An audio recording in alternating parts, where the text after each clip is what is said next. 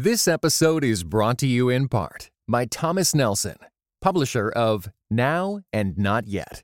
Pressing in when you're waiting, wanting, and restless for more.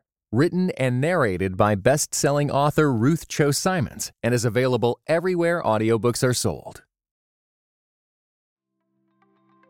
People think like we have to microwave our mental and spiritual health. It takes, especially like we went through trauma. What do you do when you've gone through trauma or abuse or something? You don't get well in like a day. Right. It takes time. And the deeper you've been hurt, I always say, the time it takes for you to forgive often relates to how deeply you've been hurt. You know, if it was like a stupid slight, someone cut you off when you're driving down the highway, that's one thing. But if someone's abused you or hurt you or traumatized you, it could take a lifetime or more. And then you can get to the point where like, God, I want to forgive them, but I don't feel like it. So you're gonna have to help me and have mercy on me. What do you feel like when you are maybe at the back of a line or figure you're like the last one to do something? I know for my own kids, they hate being last, but maybe being last is actually an important spiritual discipline. In this really fascinating, helpful conversation with my friend, Marlena Graves, we talk about not only this idea about going last and how it's a helpful spiritual tool, but also what does it look like to take on the humility of Christ and actually find a more stable identity than the ones that we can do by pulling up our own bootstraps. You'll want to listen in to this great conversation with Marlena.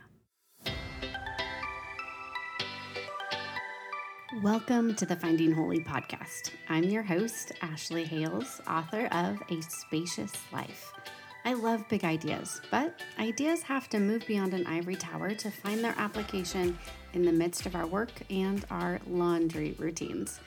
Here on the Finding Holy podcast, expect conversations about how to live faithfully in a post-Christian world, but without the vitriol, posturing, or shouting across the aisles.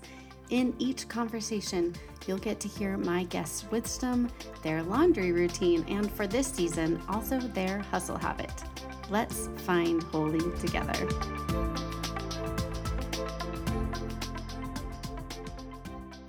I'm excited to welcome to the Finding Holy podcast my friend Marlena Graves, and we are going to chat about her book, The Way Up is Down, as well as kind of how it relates to a lot of themes in my forthcoming book, A Spacious Life. So thanks for being here, Marlena. Oh, it's a pleasure. I know, it's so fun. Marlena is like one of my favorite, like Jesus-loving activists there is. So please go follow her on all of the following things and read her book. It's great. Thank you so much, Ashley. You are welcome.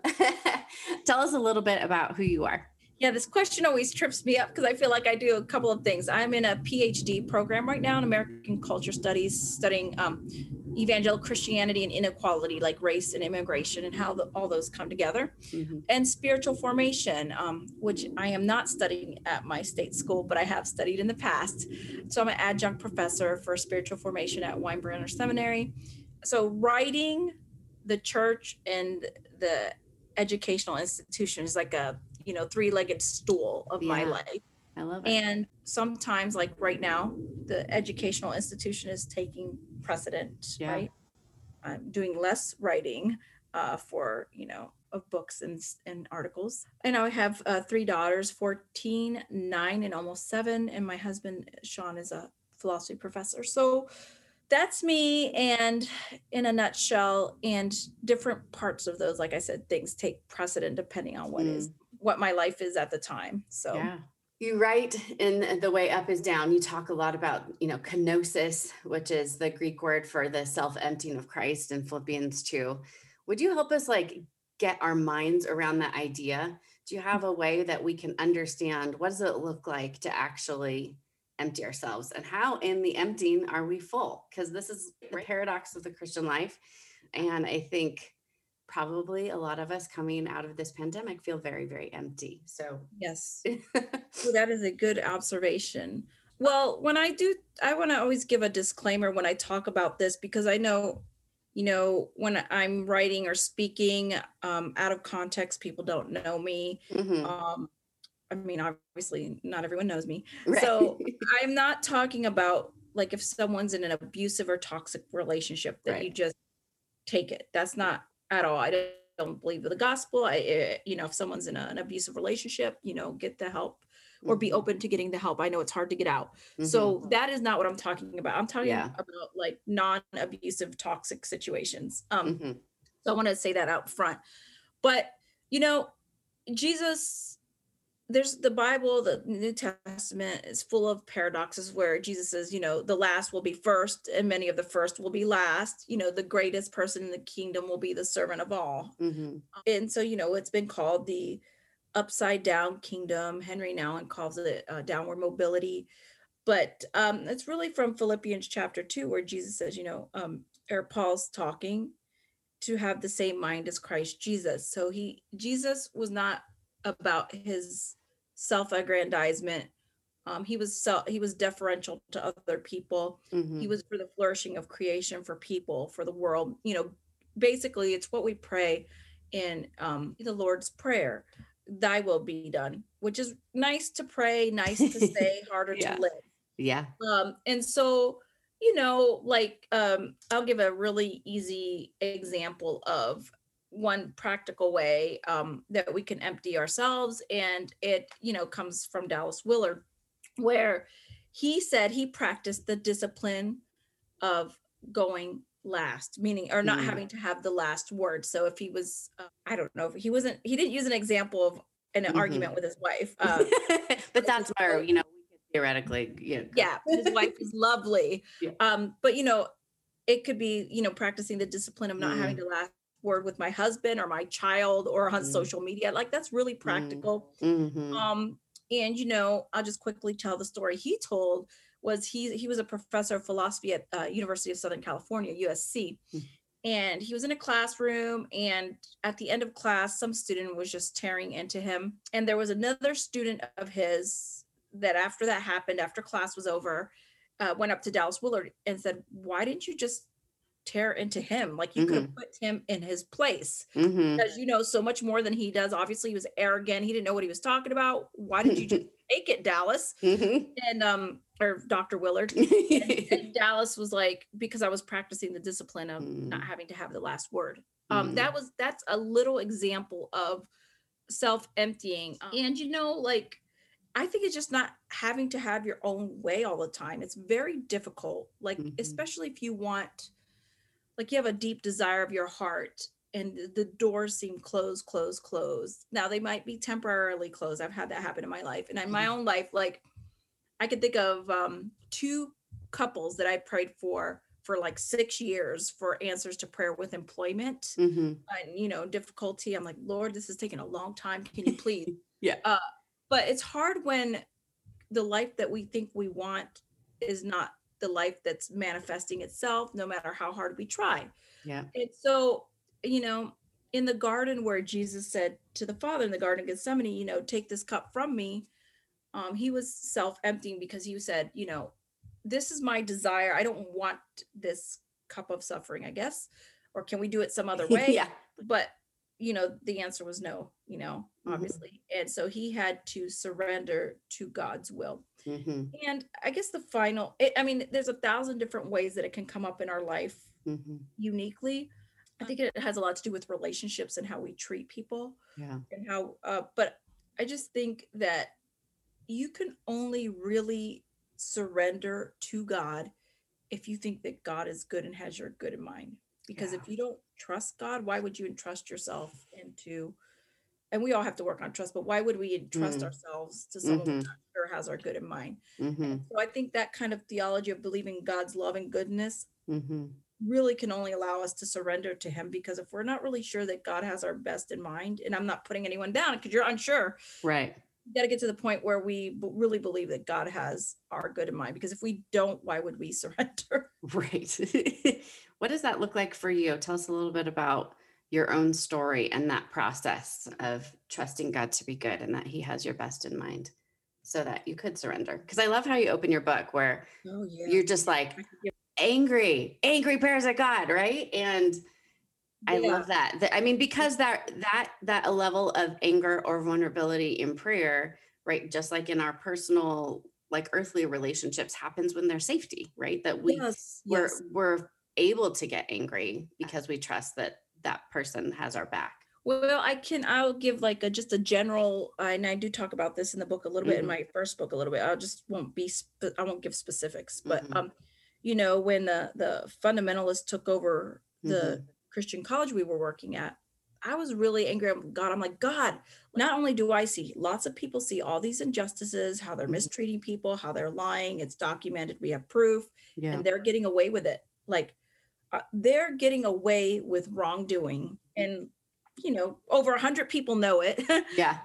But it's like a power play. And those of us that are, we see this with pastors that mistreat people, all that stuff coming out. Yeah.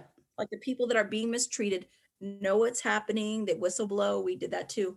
But in the end, power crushed us because we didn't have enough money or whatever to pull, we didn't have the power behind us. We're just staff and professors. Right. And not like owners of businesses or whatever. So it took me a long time. I'm like, God, like, this is so unjust. And not just me, lots of people were crushed, and people had to leave their jobs, their livelihood. And a lot of children of these professors and staff members were like, well, if this is what Christians are like, I don't want to be a Christian. This was like in 2011, 12, and 13. And I'm like, God, their like spiritual well-being is harmed because of how Christian, like children, what the Bible says, if you do this to a child, you should try better to tie a millstone around your neck and be drowned in the sea. So it took me a long time because I'm like, Lord, they get away with it, get away with it. And a board member that was on the board that was, when all the stuff was going down, he stepped down because he was the chair of the board. He's like, you and Sean and all the others did not do anything wrong. Actually, you're right about this.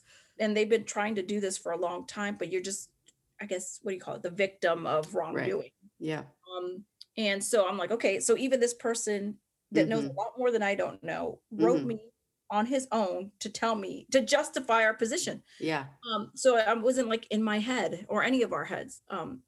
And so I was like, what on earth? But I mean, I had to yield to it, like not the wrongdoing, because I still said, this is wrong. Because some people try to shut you up. Don't be divisive. Right. I'm like, and so don't say anything when something. If you don't say anything, then people are going to, I mean, at least there's a chance it could change and people will be getting abused. I mean, and I still get people contacting me in that environment telling me about the abusive situation. And I feel kind of helpless, but I do encourage people to speak up. But anyways, so that was like now this is 2021. It took me like several years. It was very painful because not only did it have financial repercussions for us, I mean, less income. And my husband was able to get a job, but we weren't able to have the same amount of income we did when we were both working in that situation. Yeah. It was very, lost our friends in our community, saw the hurt, like I mentioned earlier, that other people went through. It was just kind of a disaster and caused by Christians. And so, I mean, I kept like fighting, like, okay, maybe we can do something. But finally I had to get to the point where like, this is what obviously God had allowed this. I'm really careful about saying it's God's will. Maybe evil triumphed in this, but whatever the case is, I still have to follow Christ in it and like figure out how to, like, do I use all the material I have against these people to publicly expose them? What do I do? And there's a lot of stuff I did not use, right? Because it's going to get to the point where I am trying to bring justice myself. Lord says, vengeance is mine. So finally I had to be like, this was a surrender. I'm like, I have this information, like documented information, and other people too. But we see where it's gone down. And if I keep acting in a certain way, then it's vengeance. I'm trying to take vengeance myself, and it's not going to work out. Yeah. And also I had to I realized that I had hatred in my heart towards the wrongdoers, because I never thought I was a hateful person, right? But when I see wrongdoing, not only towards ourselves, towards other people, I'm angry. And hate is not like, well, I guess it can end up right in murder and killing. It does end up in murder and killing, but hatred is like a great dislike. If you have a great contempt or dislike for someone, and I'm like, I have a great contempt and dislike for the orchestrator of this and his henchmen. So God turned it around and did work on me. I had to surrender. I'm like, okay, this is not going to change. So, I mean, self-surrender could be like, I have to, and I think you talk about this Ashley, I know you do. Mhm. You don't say it like this in your book, but like, what are the boundaries and situations of your life? You have to Mhm. accept them, like some things you cannot change, Yeah. right? Yeah. And so how am I going to live within this new boundary and this new Yeah. normal? But Yeah. it took a while for my emotions and Mm. my insight to catch up with my intellectual understanding of scripture, Mm. right? So I Yeah. knew I need to forgive them. I knew I needed to do things differently. I had to surrender to the new life that I was given, and I was fighting for a while. Yeah. And I think it's just really a helpful reminder to remember that that actually is a process, right? Because I think we want change to happen, even spiritual change so much faster than it does. And so if we know the right answers, or we know our Bibles, we know we should forgive, we can then pile shame, right, on ourselves for not getting there as Yeah, quickly that's as true. we would like to. Mhm. So thank you for sharing that story. I think that's a helpful way for us to even picture, how do I surrender to horrible situations at some point, knowing that God has my best? What would you recommend for someone maybe who finds themselves in that unknowing, in that space of waiting? Maybe they know the change that needs to happen, they can't make it happen, or even just the state of helplessness, like Mhm. that you're describing about, I know that I have all of this information, but I know that if I try to enact vengeance, like Mhm. I will do damage to my own soul. What recommendations or encouragement might you have for someone in that middle space? Yeah. Obviously, I think reading the Psalms and being in Mm, scripture, being outside in nature for me, mm-hmm, but I rely heavily on other people mm, holding space with me. mm, So, like, I'll call someone, I'll give an example of a name someone might know, like Michelle Van Loon, who I think mm-hmm, is a wise person. mm-hmm, Or we have mutual friends, Ashley, that, we talk to and stuff. mm-hmm, But I have to like confess, like, this mm, sucks. I know this is wrong. And that's what I was doing too. And, people like to act, well, I got it. I'm trusting God. I'm like, yes, yes, but we need the cloud of witnesses. mm, So for in that, I talked about this in my first book. I love Mark chapter 2. And mm-hmm. I think I mentioned it in my writings. I don't remember if I mentioned it in the way up is down. Isn't that funny? I don't remember. But I know. You just like, I just say the same things. I don't know where it goes, but yeah, yeah. yeah. Like I love Mark chapter 2, where the friends cut open a hole in the roof and Mm-hmm, lower the paralytic to the person mm-hmm, at the feet of mm-hmm, Jesus. And I always say sometimes I'm the person being lowered down to the feet of Jesus, and sometimes I'm one of the friends opening a mm-hmm, hole in the roof to lower the person down. And mm-hmm, so I think great freedom says, like, listen, I need you, friends or people, or even people that just wish me well. Like, right. I'll even say something like vague on Twitter, please pray for me. I don't always say what it is, but I mean, in person, I do. Friends, close friend, my pastors, will Mm-hmm, you please pray for me? I'm having a really hard time. Just confessing it. mm-hmm, I really take James 5:16 seriously. Confess your sins to one another and pray for one another that you might be healed. mm-hmm, And so I think, like, there's times where, like I just said, where we're stronger so we can help mm-hmm, others. And then there's times where we're weak. And I'm like, call 911. I mm-hmm, need to go to the emergency room. mm-hmm, Really, like spiritual emergency room or right. emotional emergency room. Tell my husband, my siblings to pray for me. And Mm-hmm, that takes vulnerability. But I think I had to work on that because for some reason when I was younger, I didn't like to share the trouble I was going through. mm-hmm, Or I also wanted to share it with trustworthy people that can handle it. And I think that's one thing I would say. I mean, don't share with people right. that people are going to talk about you or just going to give you a platitude like, chin up, like, Right. deal with it. Yeah. Don't tell those people, but Right. tell trustworthy, mature people.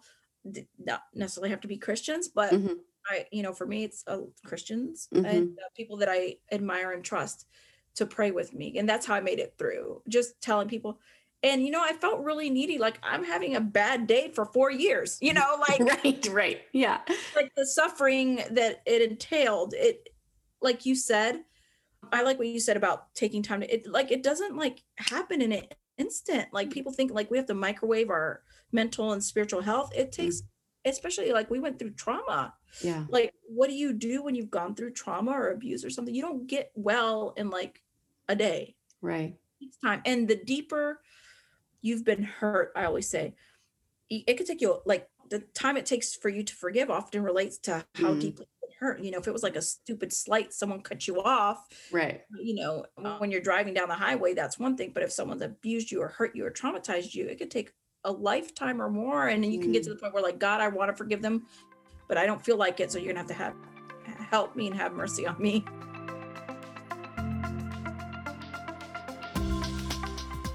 Do you wish that you had some really practical starting points when you feel overwhelmed and exhausted by hustle and hurry?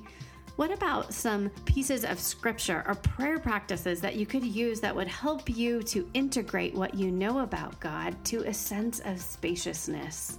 Well, I'm so excited because when you pre-order a copy of my book, A Spacious Life, you will get a free PDF download of what I am calling pocket practices that will help do just that, connecting what you know with how you live.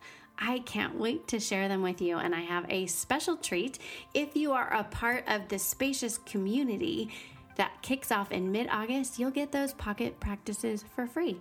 So head on over to aspacious.life. All you need to do is head on over to aspacious.life. There you'll see a quiz to help you identify your hustle habit. You can pre-order a copy of A Spacious Life and you'll be entered into the Spacious community that will start mid-August. Plus, you'll get access to those practical pocket practices. I can't wait to take this journey with you. Head on over to aspacious.life for more.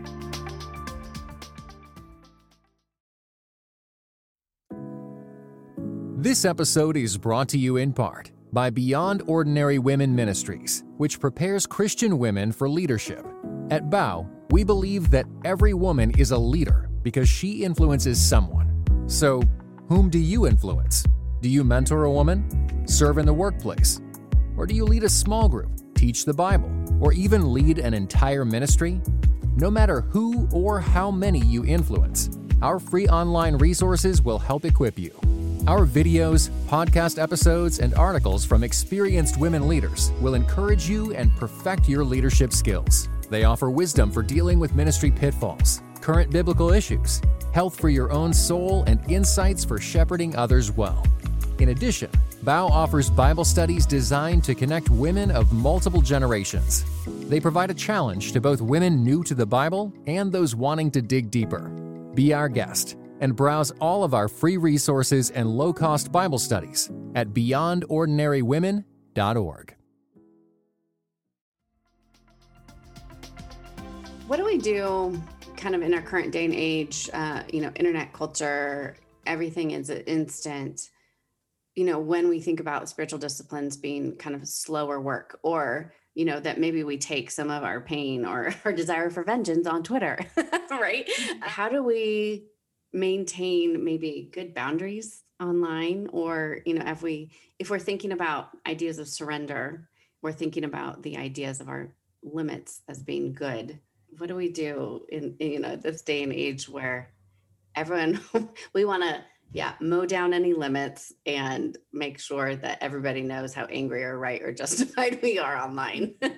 What does a Christian look like, on social media these days? Well, I really love your book, both of your books, but this one in particular, about the boundaries, because I think you kind of drill down like my boundaries might be different than yours, right? And my life is different than yours, although we share things in common, right? Yeah. So one thing about social media for myself is I'll relate to when people mowing people down, but like, I don't want to talk. I'm not saying don't talk about stuff that you live, but I want my life to back up what I say on social media, right? So like, for example, hot takes or opinions. I don't like the word hot takes, but like if you have an opinion on like Israel and Palestine, I don't know enough about the Middle East. I know people that know way more than I do. So I'm like, well, I might have a sentiment about this, but like, I'm not adding to the conversation. Like I care about human rights. I care about justice, but like, I'm not going to spout off on that issue, even though I have like leanings and I want rights for both the Israelis and the Palestinians. I don't know the details. So for me to say something on that, I'm like, I'm just kind of out of my depth, right? I lean more towards people. I know a couple of people that they study that, they've been there, they know, okay. So I'd listen to them. I don't have to be an expert for talking about boundaries. I don't feel like I have to be an expert on everything because I am not, you know, like, but part of it is like, I think it's almost like we're expected to weigh in on everything now. Yeah. Yeah. Yeah. So know your limits. Like, Right. what are you good at? What do you know about? And don't feel the pressure to have to speak on something that you really should have no business speaking on. Right. I wish more pastors and other people did that, but they don't. More people on social media. But another thing is too, and you've heard this before, like I try my hardest to say what I would say in person. And there are things that I say in person that I do say. I mean, I do say on social media, like if someone was talking to me about something, I'd be like, now, come on. Yeah. But I do say that. And I don't think I'm holier than thou on any of this, you know, like there's times I'm like, I'm like so mad that I just need to walk away. Yeah. And I'm not going to respond. But thinking about boundaries, I was actually just thinking about this yesterday. There's some people, and God bless you if you're one of them, you know, they can, and I'm thinking about certain people that are influencers or influencers or whatever, like they can get on Instagram every single day and talk about whatever. I'm like, I can't do that. Like that would be, and I'm not judging. I'm just saying that's too draining on my soul, like my personality, my soul, my life, you know, because I think like, you know, as writers, they're like, oh, promote your stuff. I'm like, I think this person, I'm thinking about a person in particular. They kind of have that personality, but also that's their way of income, their main source of income. They have a huge platform. Maybe it's because they have this personality. I don't know, whatever. I'm like, that would be draining on my soul. So I'm talking about my boundaries. Yeah. To get on and have to have something to say every single day. And just the level of exposure is too much for me. Some people could handle it better. Maybe they are not handling it. I just don't know it. Right. Behind the scenes. So like with social media, as I was thinking, like what you're asking about, I'm going to go to like my roots and who God's made me to be. Like I'm just not going to be able to do certain things. But, you know, the drive is the voice is, you know, share your message, blah, blah, blah, you know, get your stuff out there. I'm not saying that the things I do naturally and organically, I think.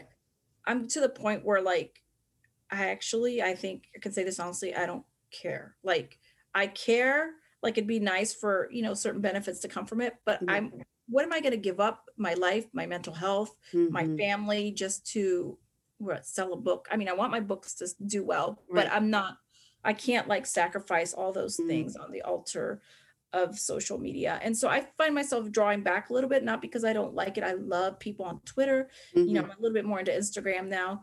I'm like, you know, I'm gonna have to do social media according to my personality. And I'm like naturally more like, my husband's like, you're a monastic. Like I'm like, I like to be in quiet and silence and solitude and then come out. That gives me the energy to be able to do the activism, prayer, then activism is bouncing back and forth. But I just thought today, you know what, yesterday, I'm just gonna like try to proceed, and I have been proceeding, but even more as like coming back to myself, like, you know what, being who God has called me to be within these boundaries, and then the social media utilization for talking about the writing life and theology is just gonna have to come out of that. Because I can't do it like such and such a person. Right. I just can't. And I try, just doesn't work. It doesn't work for me to do that. It's just contra my personality and the balance. Yeah. That's just so helpful because when we have to know ourselves, we have to know how God has made us. And as you said before too, we have to know that we have a good God who cares for us and has our best in mind. And so, because a lot of times I think some of our transgression of boundaries or limits is because we have our eyes totally in the wrong spot, you know, like everyone else, or look at that one author and how they're showing up and have a huge platform, or, you know, whatever kind of sphere of influence we are in, we can always simply compare ourselves to other people as a way. And then we, transgress the limits that God has for us as humans. We don't sleep, you know, or we don't Sabbath, we're not praying, like we're not filling up anything. Yeah, and I also always come back to John 21, where after, you know, Jesus was talking to Peter on the beach and talking about his death. And then Peter looks over at John, you know, what about him, Lord? And just, what is that to you? Follow me. Like, I feel God's always saying that to me. Like, what is that to you, Elena? Follow me. You know, what about him? What about her? That's not fair. whatever, Mm. follow me. And so I like what you said about boundaries with comparison too, because it could Mhm. just drive us insane. I just love again that, thinking about the boundaries in the spacious place, what Mhm. God has given for us. Like I cannot be you. I can admire you. I can say, go Ashley, which I do. But like I can't just imitate you, your life and all things because and I'm not you. Right. Like I will be like, Marlene is amazing. She like has so much energy. She's in school, she's teaching, she has, a husband and beautiful daughters.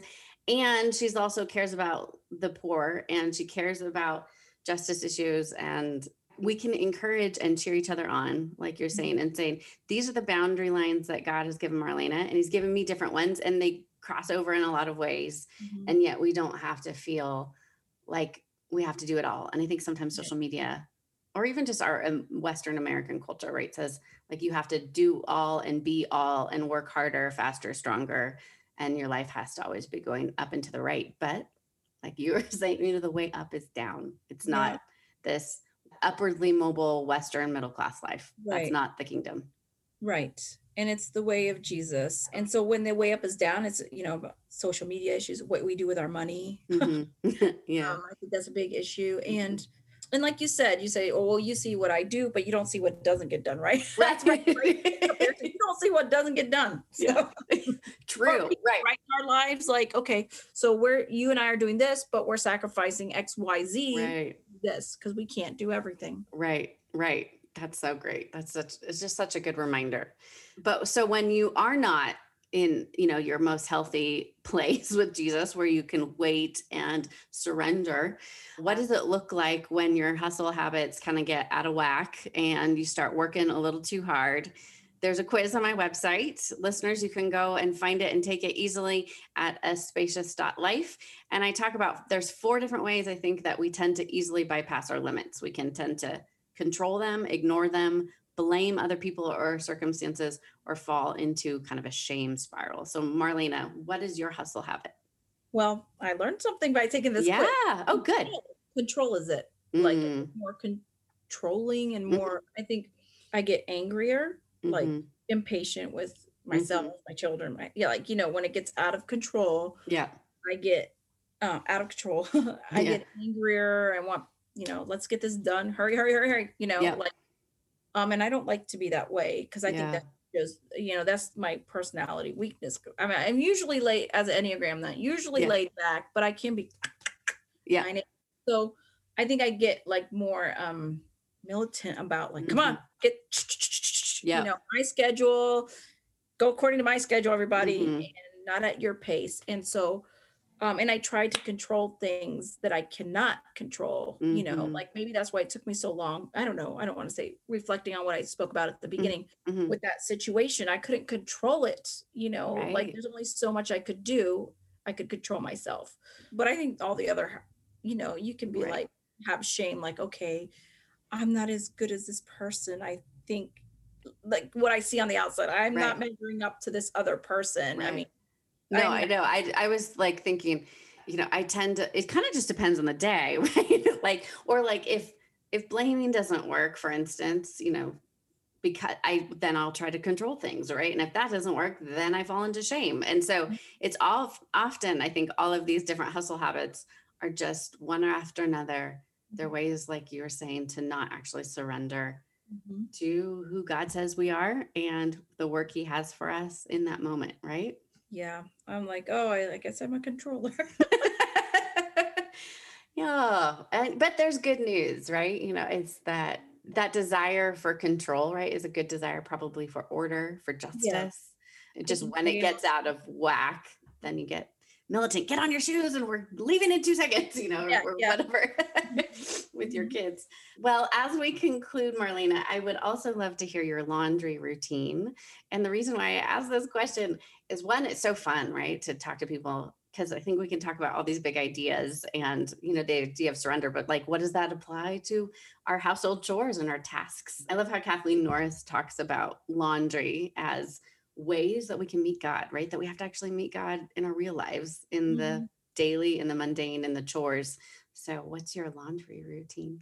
Yeah, if only my laundry was like my gardening. It's not. Ooh, yeah. Spend more time in the garden. Yeah, I was just laughing because this Yeah. flows into what I was just talking to you about. Like, you don't see what doesn't get done. Go Right, look yeah. at my laundry room right now. Yeah, right. And finally, I'm like, I don't have a laundry routine. Right. Like, okay, I don't really either, but some it's people always are like, fun to hear. yeah, they're like, we're getting it done on Saturday. We always do laundry. Like my mother-in-law, who I love, she's so systematic about things. You know, we need to get our laundry done, and it's piling. You know, there's 5 in my house. Yeah. So finally, I said to the girls the other day, I was like, I'm not doing your laundry anymore. You're gonna do it because I Nice. just can't keep up because I'm in school, right? Right. So I guess like laundry routine. What laundry routine? Right. When Whatever. I guess my laundry routine is like when it piles up. Mm-hmm. I would love to be able to stay on it. Let me back up. We do soccer laundry almost every day because my Yeah. girls are in soccer. Because Yeah. maybe I'm being overly dramatic, but I don't have like Saturday I do laundry. Right. I would love to be able to keep it down and manageable. Mm-hmm. And try to tell the girls like, you know, you just wore this for like 5 seconds. You don't have to do laundry. You Right, know, and right. we tried to like a white basket for clean, you know, a blue, Nice. Yeah. blue one for dirty, but they didn't stay on it, and then we didn't keep them staying on it. Right. So I that was, know.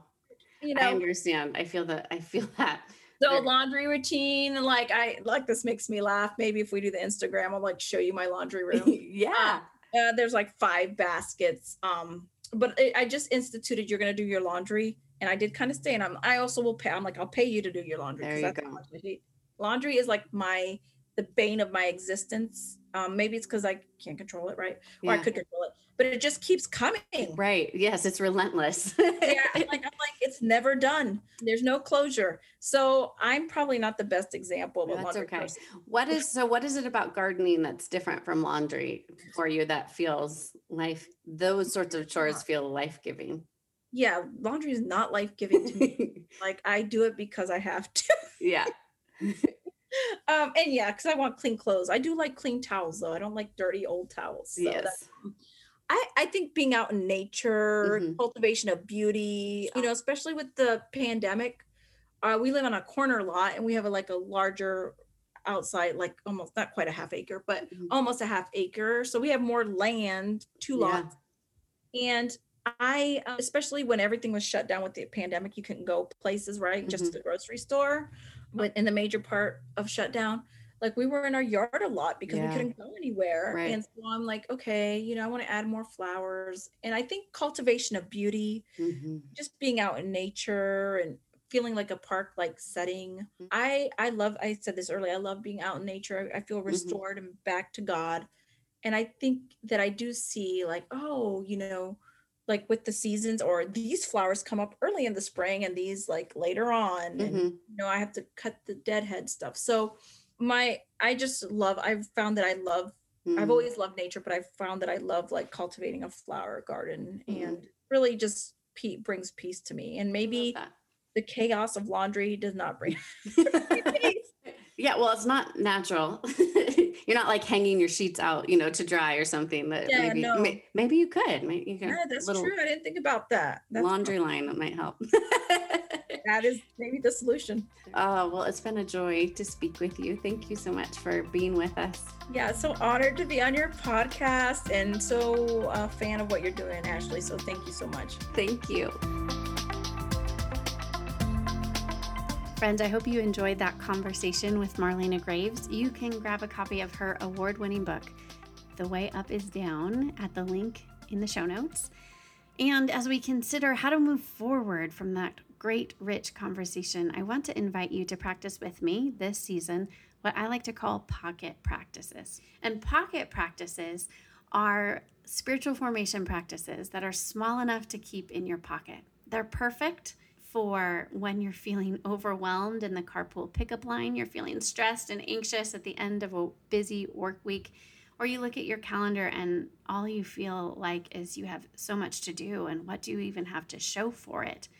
And so you long for a more spacious life, but often we think that will happen once, the calendar clears, or we get a promotion, or we take a vacation. And pocket practices help ground us in our real, actual lives and figure out how we can actually commune with God in our real lives. So this pocket practice that I would like to invite you into is a really simple one, and it is simply to write down the limits of your body. Sometimes our bodies actually tell us a lot about what is going on. Our stomach is knotted or our shoulders are tight. We're having digestion problems. And sometimes these things aren't, simply maladies of our body, but they're actually show us a little bit about what our spiritual state is. So write down the limits of your body. Maybe your neck is tight and you have knots in your shoulder blades. And I want you to bring those to God. Simply bring it like a prayer. God, my shoulders are tight. I'm dealing with anxiety about the future. Or my feet hurt. Would you go before me? Help me to walk in your ways. And we are given so many beautiful metaphors in Scripture, even about the body, and how our bodies can actually clue us into where we need God to meet us in his tender ways. So, friends, I invite you to write down some limits of your body and to bring them to God, knowing that our limits are good guardrails that actually draw us into relationship with God, even in the painful parts of our bodies. So I'd love to hear how that goes. You can always find me on social media at AA Hales, or find out more about the book at aspacious.life. And when you pre-order A Spacious Life, you can get those downloadable pocket practices for free. And I have them on a little metal key ring. I keep them in my car and by my bedside table to remind me that right now, in this moment I am in, God desires to meet with me, and I can actually practice his presence. Thanks again, friends, for being here. It is a delight and a treasure. I hope you'll subscribe to stay connected. And remember, friends, big things matter, but so does the laundry.